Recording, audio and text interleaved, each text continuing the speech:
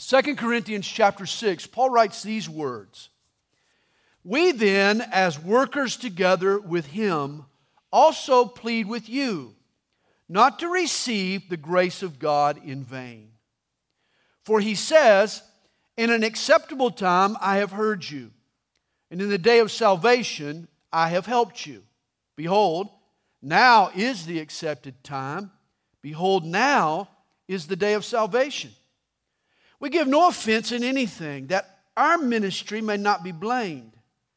But in all things we commend ourselves as ministers of God, in much patience, in tribulations, in needs, in distresses, in stripes, in imprisonments, in tumults, in labors, in sleeplessness, in fastings, by purity, by knowledge, by longsuffering, by kindness, by the Holy Spirit, by sincere love, by the word of truth, by the power of God, by the armor of righteousness on the right hand and on the left, by honor and dishonor, by evil report and good report, as deceivers and yet true, as unknown and yet well known, as dying and behold we live, as chastened and yet not killed, as sorrowful yet always rejoicing, as poor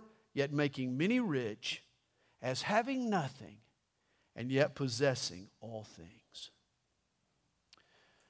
When men get together, one of their favorite pastimes is comparing each other's scars. At the Calvary Chapel Men's Retreat, if you got a gnarly scar to show off, you become an instant celebrity. Nasty looking scars are definitely cool. Around the world, over the centuries, physical scars have served as badges of honor and of manliness. Did you know that in ancient Rome, when a man was running for the Senate, it was not uncommon on the campaign stump for him to actually pull back his tunic and show off his scars?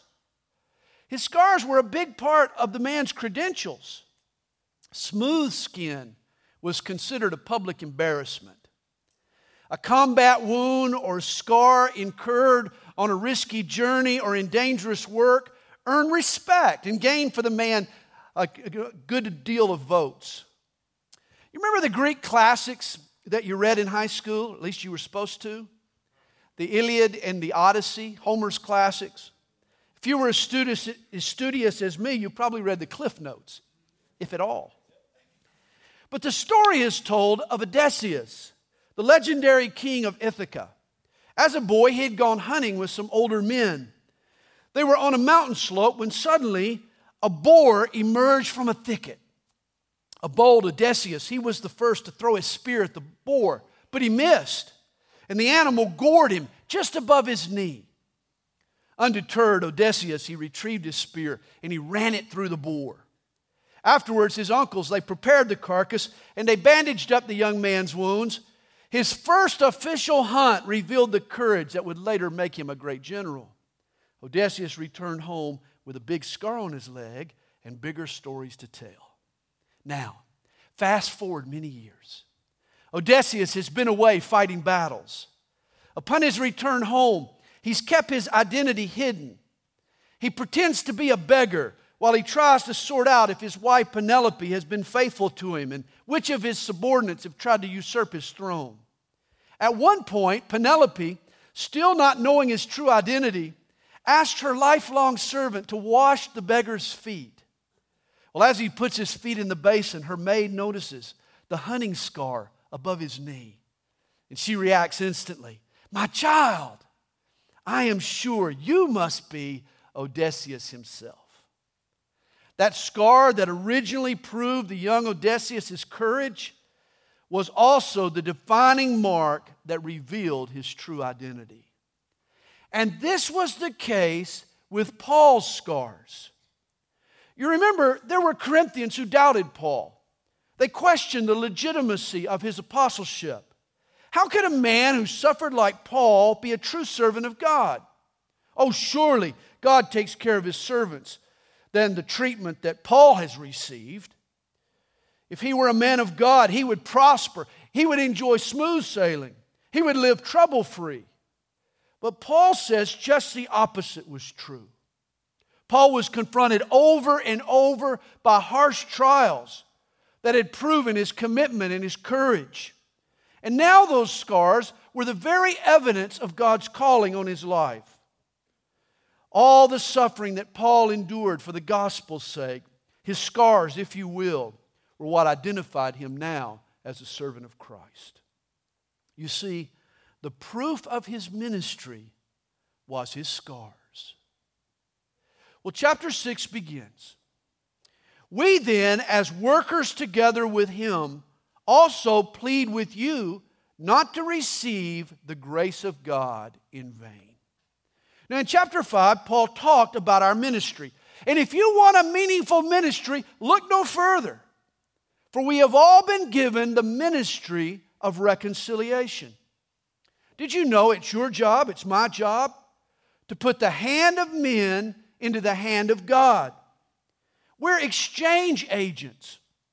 We're swapping life for death, light for darkness, pardon for guilt, purity for perversion, salvation for sinfulness. To sum it up, we're swapping reconciliation with God for alienation from God. We're working together with God in His efforts to reconcile this lost world.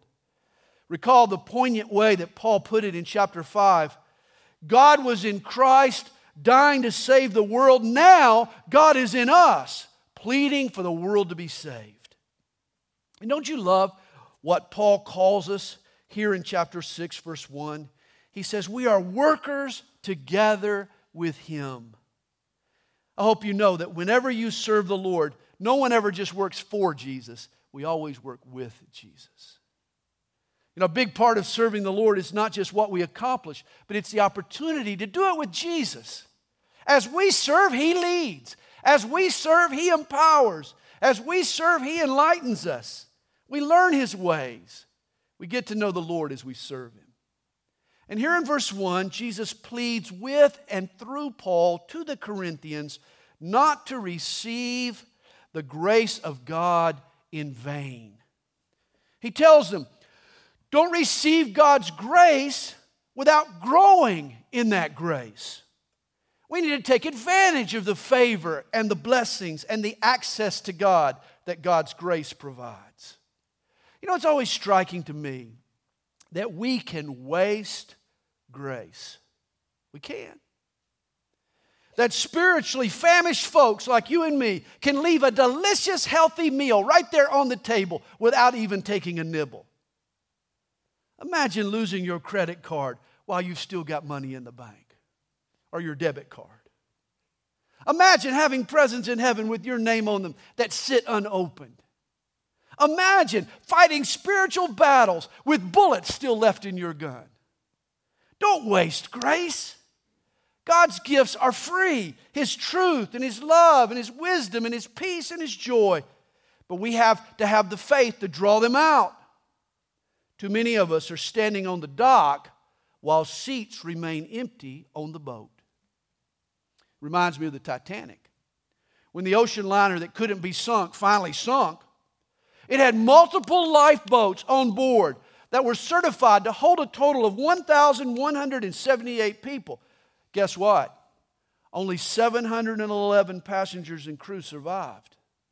In fact, lifeboat number 1 had room for 40 people, but when the rescuers arrived, there were only 12 survivors on board. Tragically, 40% of the lifeboats were empty. Nearly half of the rescue spaces went to waste. And this is not what Paul wants to see happen with God's kindness and with God's grace. All of God's favor, all of His blessing was paid for on the cross of Jesus Christ. To waste His grace means that the blood of Jesus was spilt in vain. God forbid. You know, it's one thing to be beneficiaries of God's grace, but don't just let it sit in the bank. We need to make daily withdrawals to help us forgive, to get strength for temptation, to help us endure the trials, to enjoy God's peace. We need to tap in to His grace. Verse 2 quotes Isaiah chapter 49, verse 8, when it says, "For he says, in an acceptable time I have heard you, and in the day of salvation I have helped you. Behold, now is the accepted time. Behold, now is the day of salvation." Not next month, not even the next moment, but now is the time to receive God's grace and to be reconciled to Him. Hey, the peak season for salvation is right now. Keep in mind that salvation is a seasonal business, like beach chairs, like Christmas ornaments. There are only certain times of the year when those products get sold, when they're available. And the same is true for salvation. Hey, in the millions and zillions of years on God's cosmic calendar, the only time that God will ever zero in on reconciling a lost humanity is right now. Now is the day of salvation. When time ends and eternity begins, you'll be unable to obtain salvation. Today, though, the shelves are stocked. Business is brisk. In fact, God even needs our help behind the counter. That's why He's recruited us. I used to work in this grocery store, and there was a rule we had in the grocery store. If customers were stacking up at the registers, even if you were on break, even if you were at lunch, you got back to work immediately. We never made the customers wait. And this is why today God is calling all His people, you and me, to come to the front of the store. We're ministers of reconciliation. We are ambassadors for Christ. We got customers checking out. They need to get the gospel, and we need to give it to them. And when I talk about the day when time ends and eternity begins, I hope you understand, I'm not just speaking of a day yet future, at the end of the age, when Jesus returns. For time ends and eternity begins every day on this planet for 151,600 people. That's the number of people who die every day on planet Earth. Imagine this, every hour, a total of 6,316 people will die and meet their Maker. That means 9,000 people will die during this Sunday morning service. Hey, right this second, folks all over the globe are checking out, and they desperately need Jesus. And you and I are the ones who are supposed to give Him to them. You hear a lot of talk these days about near-death experiences. Folks see bright lights and walk down long tunnels. Well, I hate to burst your bubble, but that's not what you're going to see when you die. It's not. Near-death experiences aren't really dead experiences. Author C.S. Lewis, he describes what you'll see the first moment you die. There will be God without disguise. Something so overwhelming that it will strike either irresistible love or irresistible horror into every creature. It will be too late then to choose your side. That will not be the time for choosing. It will be the time when we discover which side we have really chosen, whether we realized it or not. Now, this moment is our chance to choose the right side. God is holding back to give us that chance. It won't last forever. We must take it or leave it. This is why now is the day of salvation. Hey, everyone to the checkouts. We got customers. And in verse 3, Paul explains that this is why he takes his ministry so deadly seriously. He says, we give no offense in anything that our ministry may not be blamed. Paul doesn't want anything to discredit this glorious gospel. People need it, desperately so, and now's the time to give it to them. Let's not do anything that would discredit it. The message Paul preached was a lifeline to men and women who were drowning. He wanted them to be assured of its trustworthiness, that it would hold them. Sadly, though, some ministries today do more harm than good. They're too pushy. Maybe they're too slick. Maybe they're too self-promoting. They come across hypocritical. They try to pressure and manipulate people. They turn folks off. The gospel of Jesus will reveal our sin. It will confront us and command us to repent. Hey, it offends by its very nature. That's why we should never offend anyone unnecessarily. Yesterday, I was coming home on the airplane, and I was talking to a lady who was sitting next to me. I asked her if she was a Christian. She smiled and she said she was. Then I asked her what church she attended. She said she didn't. She said she no longer attended church. She'd been turned off by some unkind Christians. We agreed the number one reason people become a Christian is another Christian. And the number one reason they don't is another Christian. Guard hard against offending anyone unless it's with the gospel. Genuine kindness is what folks need to see. This is what Paul wanted to practice in his ministry. And this is why Paul was so vigilant about him serving the Lord. He says, but in all things we commend ourselves as ministers of God. Rather than offend, Paul commends himself as a minister. He wanted to hold himself up as an example of faithful service to God. And this should be the goal of every church, every pastor. Not to promote oneself or to brag about our achievements, but to do ministry with the kind of integrity that stands up under the world's scrutiny. A church that doesn't pay its bills, a church that mistreats people, it harms the cause of Christ. Here at Calvary Chapel, we want to conduct both the business side and the ministry side of what we do in a way that witnesses to outsiders and encourages the saints. This is how Paul conducted his ministry. But this is easier said than done. For when you apply the stresses of ministry and attacks from the enemy and the uncertainties of life and the opposition we get from this world, then suddenly being an example of godly ministry becomes a real challenge. The typical church member doesn't realize the sacrifices and difficulties and obstacles that a pastor faces. Pastor James served as an elder here at Calvary Chapel for nearly a decade before he came on staff as the assistant pastor. Every Monday, James and I ate lunch together. I would spill the beans of the ministry, what all was going on in my heart. Hey, if anybody should have known what was going on, it would have been Pastor James. But I'll never forget, after a few months after he'd come on staff, he confessed to me, he said, Sandy, he says, man, I had no idea what you go through. I had no idea. I thought I did, but I didn't. And the Corinthians didn't realize all that Pastor Paul had endured. You know, it's been said, a ministry that costs nothing accomplishes nothing. And in the remaining verses of our text, Paul itemizes the price that he had paid in ministry. He speaks of some intense trials. He talks about his deepest priorities, even his most puzzling challenges.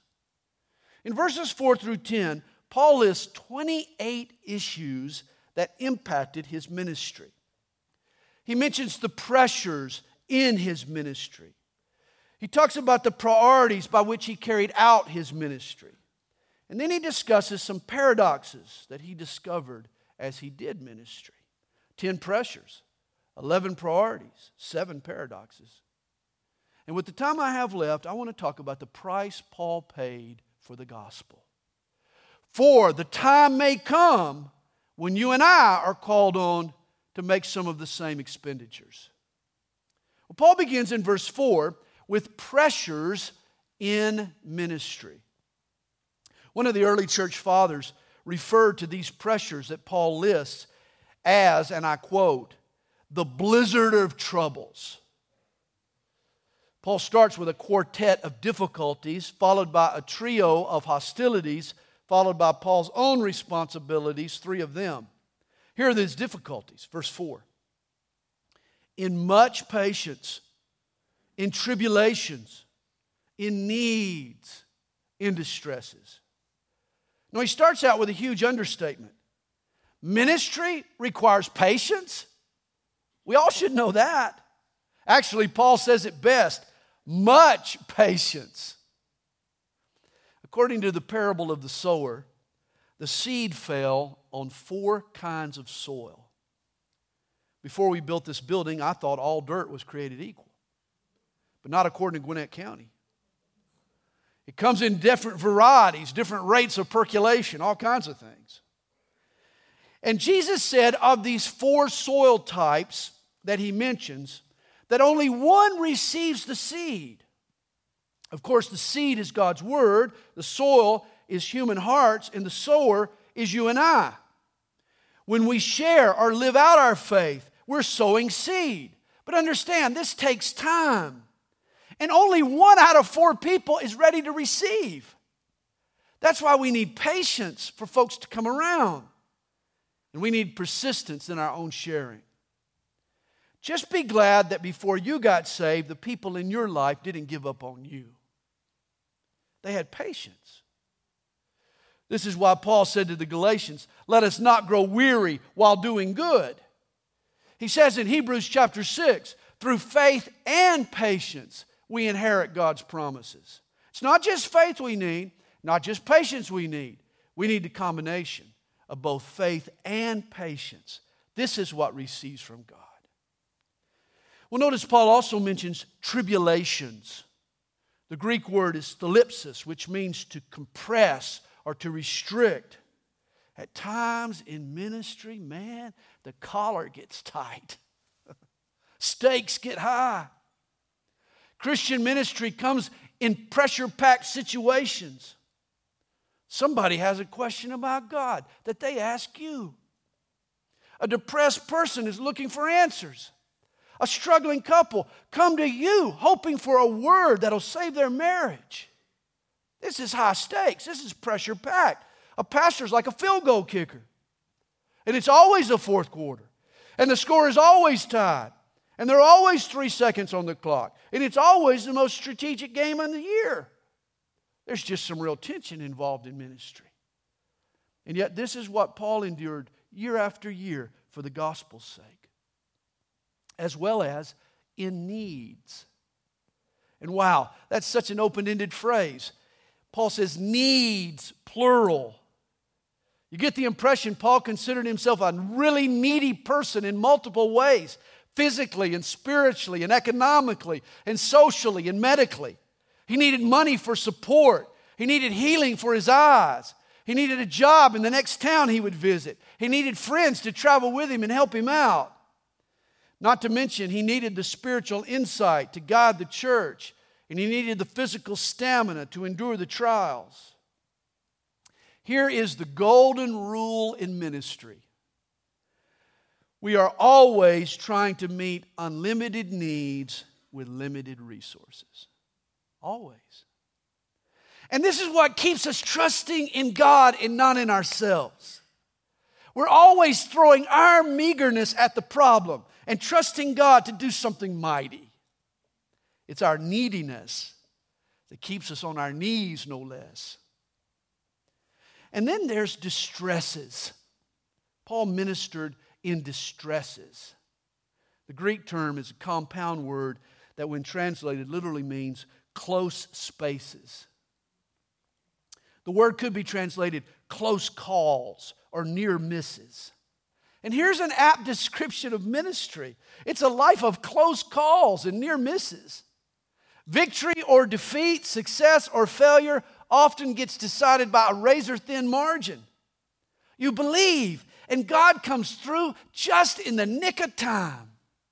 You're tempted, but suddenly in the midst of it, He provides a way of escape. You're going under when God delivers you out of the blue.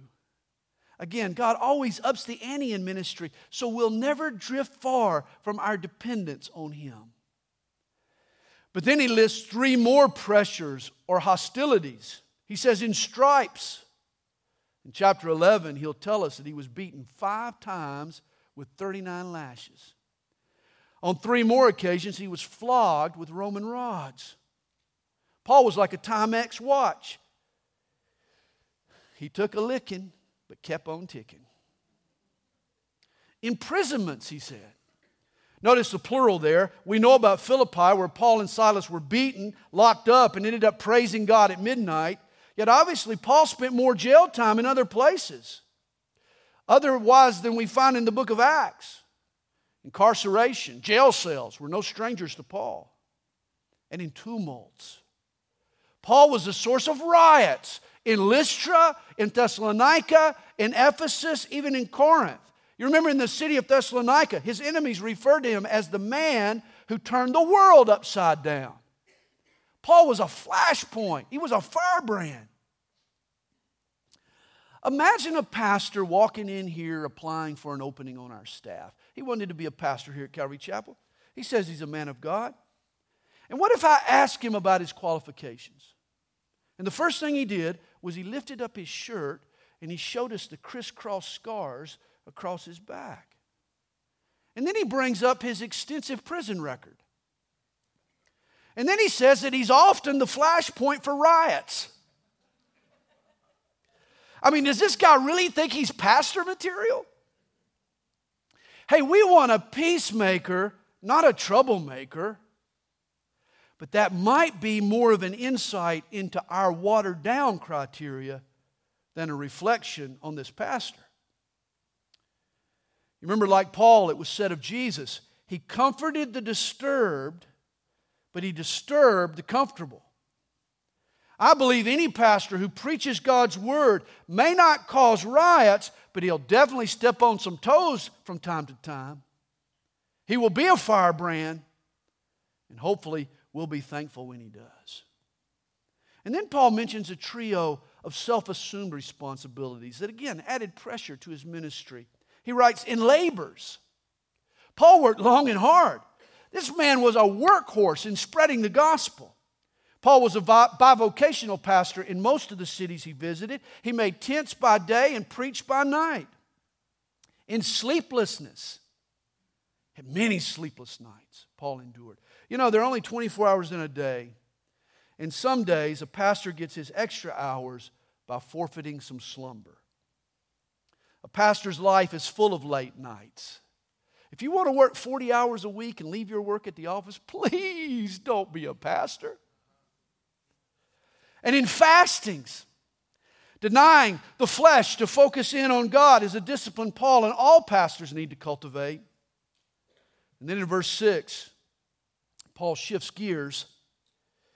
A genuine Christian ministry will also have 11 priorities. And Paul begins.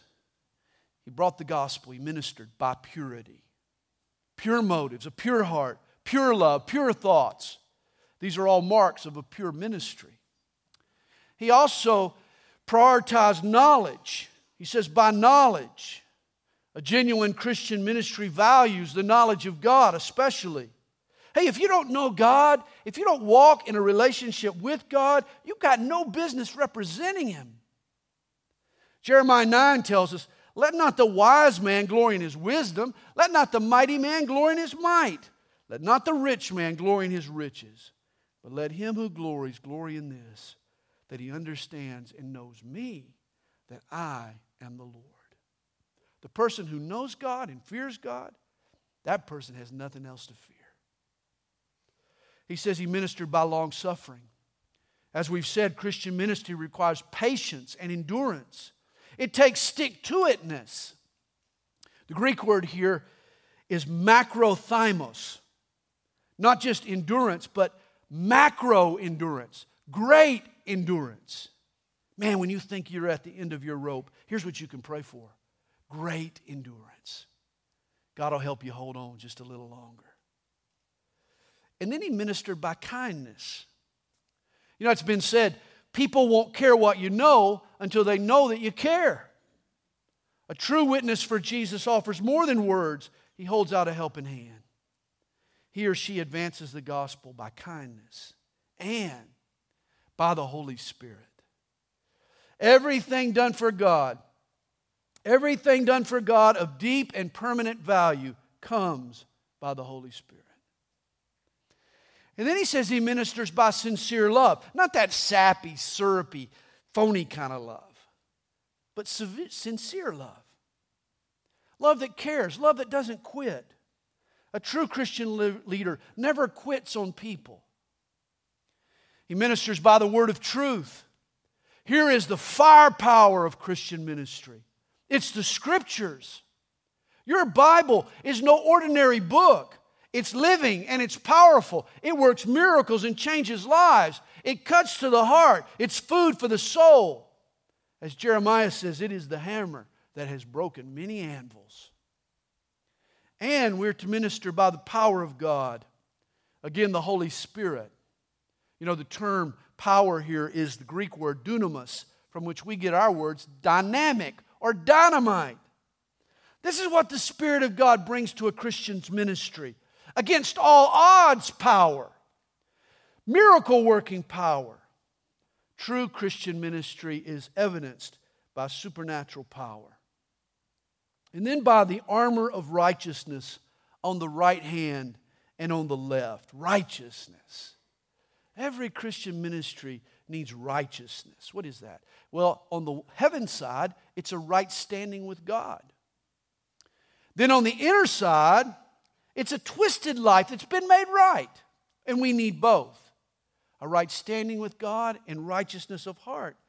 This is what keeps the devil from condemning us and from tempting us, or at least succeeding. And then again, Paul is listing the marks of a faithful ministry. He continues, he says, by honor and dishonor. And you know, a pastor gets his share of both. It's odd how people treat me after I tell them I'm a pastor. Sometimes I like to keep it a secret. Then I spring it on them. Just the right moment. Some folks show me instant respect. Other folks, they show an obvious disdain. A minister will be identified by honor and dishonor, and by evil report and good report. Hey, guys, up against a pluralistic, anti-Christian, politically correct culture like our own, have you noticed the Bible is becoming increasingly confrontational? Have you noticed this? It's impossible for me to stand up here week after week and teach the Bible truthfully without ruffling some feathers. Hey, not a week goes by these days that I don't make somebody mad. Every message I preach ends in a split decision. Some folks call it a good report, others an evil report. It's just the truth. Remember this discussion in chapter 6. It isn't Paul tooting his own horn. The Corinthians have questioned him. They've doubted the legitimacy of God's calling on his life. He just wants his friends in Corinth to know that what he's endured is for their sake, as well as for Jesus' sake. Like all of us, Paul wants to be respected and appreciated. And I have to tell you, I know how Paul feels. Been there, done that, got the t-shirt. The toughest times in ministry are when people criticize what they see while you're making sacrifices they can't see.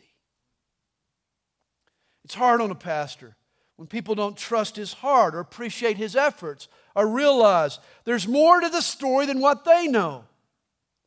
Why don't they give the pastor the benefit of the doubt?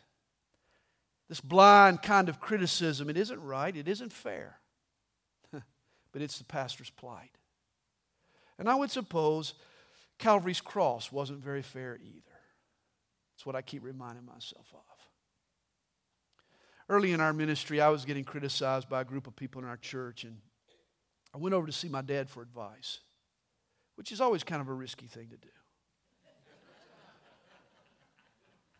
I sat down at the kitchen table and spilled my guts out. Dad, you'd think after 13 years of faithfulness, I wouldn't have to keep proving myself to these people. And I'll never forget my dad's reply. He said, Sandy, in this world, you have got to prove yourself to people every single day. And it's true. Hey, Paul didn't have to prove himself to Jesus. He had unconditional love, unconditional acceptance. He was righteous in Christ. But he did have to prove himself to the Corinthians. And that's what he's doing here. He's proving his sincerity to this church. He wants them to trust him as their pastor. And then Paul lists 7 paradoxes he's experienced in his ministry, which I'm sure have been felt by all pastors. He says, as deceivers and yet not true. You know, not only does a pastor teach, he also has been called by God to lead. Those who like his direction believe he's sincere in seeking God. Those who don't like where he's headed conclude he's a phony. Must be. I don't agree with him. But every decision he makes is met with controversy of some sort. Can't make everybody happy. He's treated as a deceiver and yet true. As unknown and yet well known. How can this be? Well, everybody knows I'm Pastor Sandy. But you know what they forget? They forget I'm Kathy's honey. And they forget I'm now dad to 7 kids. And that I'm G-daddy to 7 more grandkids. And I'm even a pastor to pastors. Everybody knows I'm Pastor Sandy, but few people remember that I got a life outside of what I do for them. I'm well known, yet I'm unknown. Here's another paradox. As dying, and behold, we live. Oh, we understand this. In the Christian life, we are called on to die to our pride, our selfishness, our self-interest, while at the same time, God's life and joy and love and power swell up inside us. We become fully alive in Him. We die and lay down our lives in so many ways, yet God fills us with life like we've never lived before. As chastened and yet not killed. Did you know that God disciplines pastors? He teaches us hard lessons. Pastors go through tough times. Did you know that God spanks pastors? You don't believe me? I can show you. No. I'm just kidding. You know, as the old saying goes, what doesn't kill him makes him stronger. This is another of a pastor's paradoxes. And then verse 10, as sorrowful yet always rejoicing. Every pastor realizes that ministry is like a roller coaster, man. It's full of dips and dives. It's full of highs and lows. One week, folks are getting saved. There's a great offering. All is well. The next week, the crowd is down. People are complaining. What in the world happened in 7 days? A pastor can get his heart broken by a person he trusted. Then literally seconds later, have the joy of leading a person to Christ. This is why you just got to persist. Here's another paradox. As poor, yet making many rich. For years, Calvary Chapel Stone Mountain has done a lot with a little. Compared to other churches our size, at times we've been poor. And yet we've made folks spiritually rich week after week by passing out biblical treasures. And then the last paradox. As having nothing and yet possessing all things. A bank account can be near zero, but spiritual deposits can always be made in heaven by serving the Lord. What an irony it is. A believer in Jesus can be broke and blessed at the same time. Have you come to realize this? It's true. This was the paradox for most of Adoniram Judson's life. As having nothing and yet possessing all things. Judson pioneered Christian missions in the country of Burma in the early 1800s. But his efforts were not immediately appreciated. For the first 7 years in Burma, he failed to see a single person converted to Christianity. He was eventually thrown into prison. And talk about having nothing. The small cell that Judson occupied had one tiny window right there at ground level. Every day his wife Ann would bring him food to eat that she had to hand to him through the bars.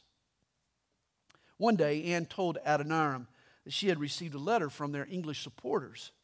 The Christians back home wanted to know what the Judsons needed. You can imagine the list they could have sent, what all that list would have included. Their situation was desperate, and they had so many needs. But without hesitation, Adoniram Judson replied, "Tell them to send a communion set. We're going to need it someday." I love that. Neither prison nor 7 years without a convert nor countless setbacks dampened this man's faith. He had nothing, yet lived as possessing all things. During his time in prison, he was kept in leg irons and in handcuffs, which scarred his wrists and his ankles. Upon his release, Judson asked the king to grant him permission to preach Jesus to the Burmese people. The king replied, "My people are not fools enough to listen to what a missionary might say, but I fear they might be impressed by your scars and turn to your religion." Eventually, it was his scars and the gospel he preached that won over the Burmese. Today, over 500,000 Christians trace their salvation back to the scars and faith of Adoniram Judson. You see, the proof of his ministry was in his scars. And this is what Paul is saying to us in our text. His critics were silenced in the pressures that he faced, by the priorities that he kept, and as the paradoxes unfolded. And this provides instruction for us, how we should conduct our ministries, how we should judge other ministries, even how we should weigh pastors. Looking for the outward physical signs of success, that can be deceptive. You need to peer deeper. Often the proof of a man's ministry is in his scars.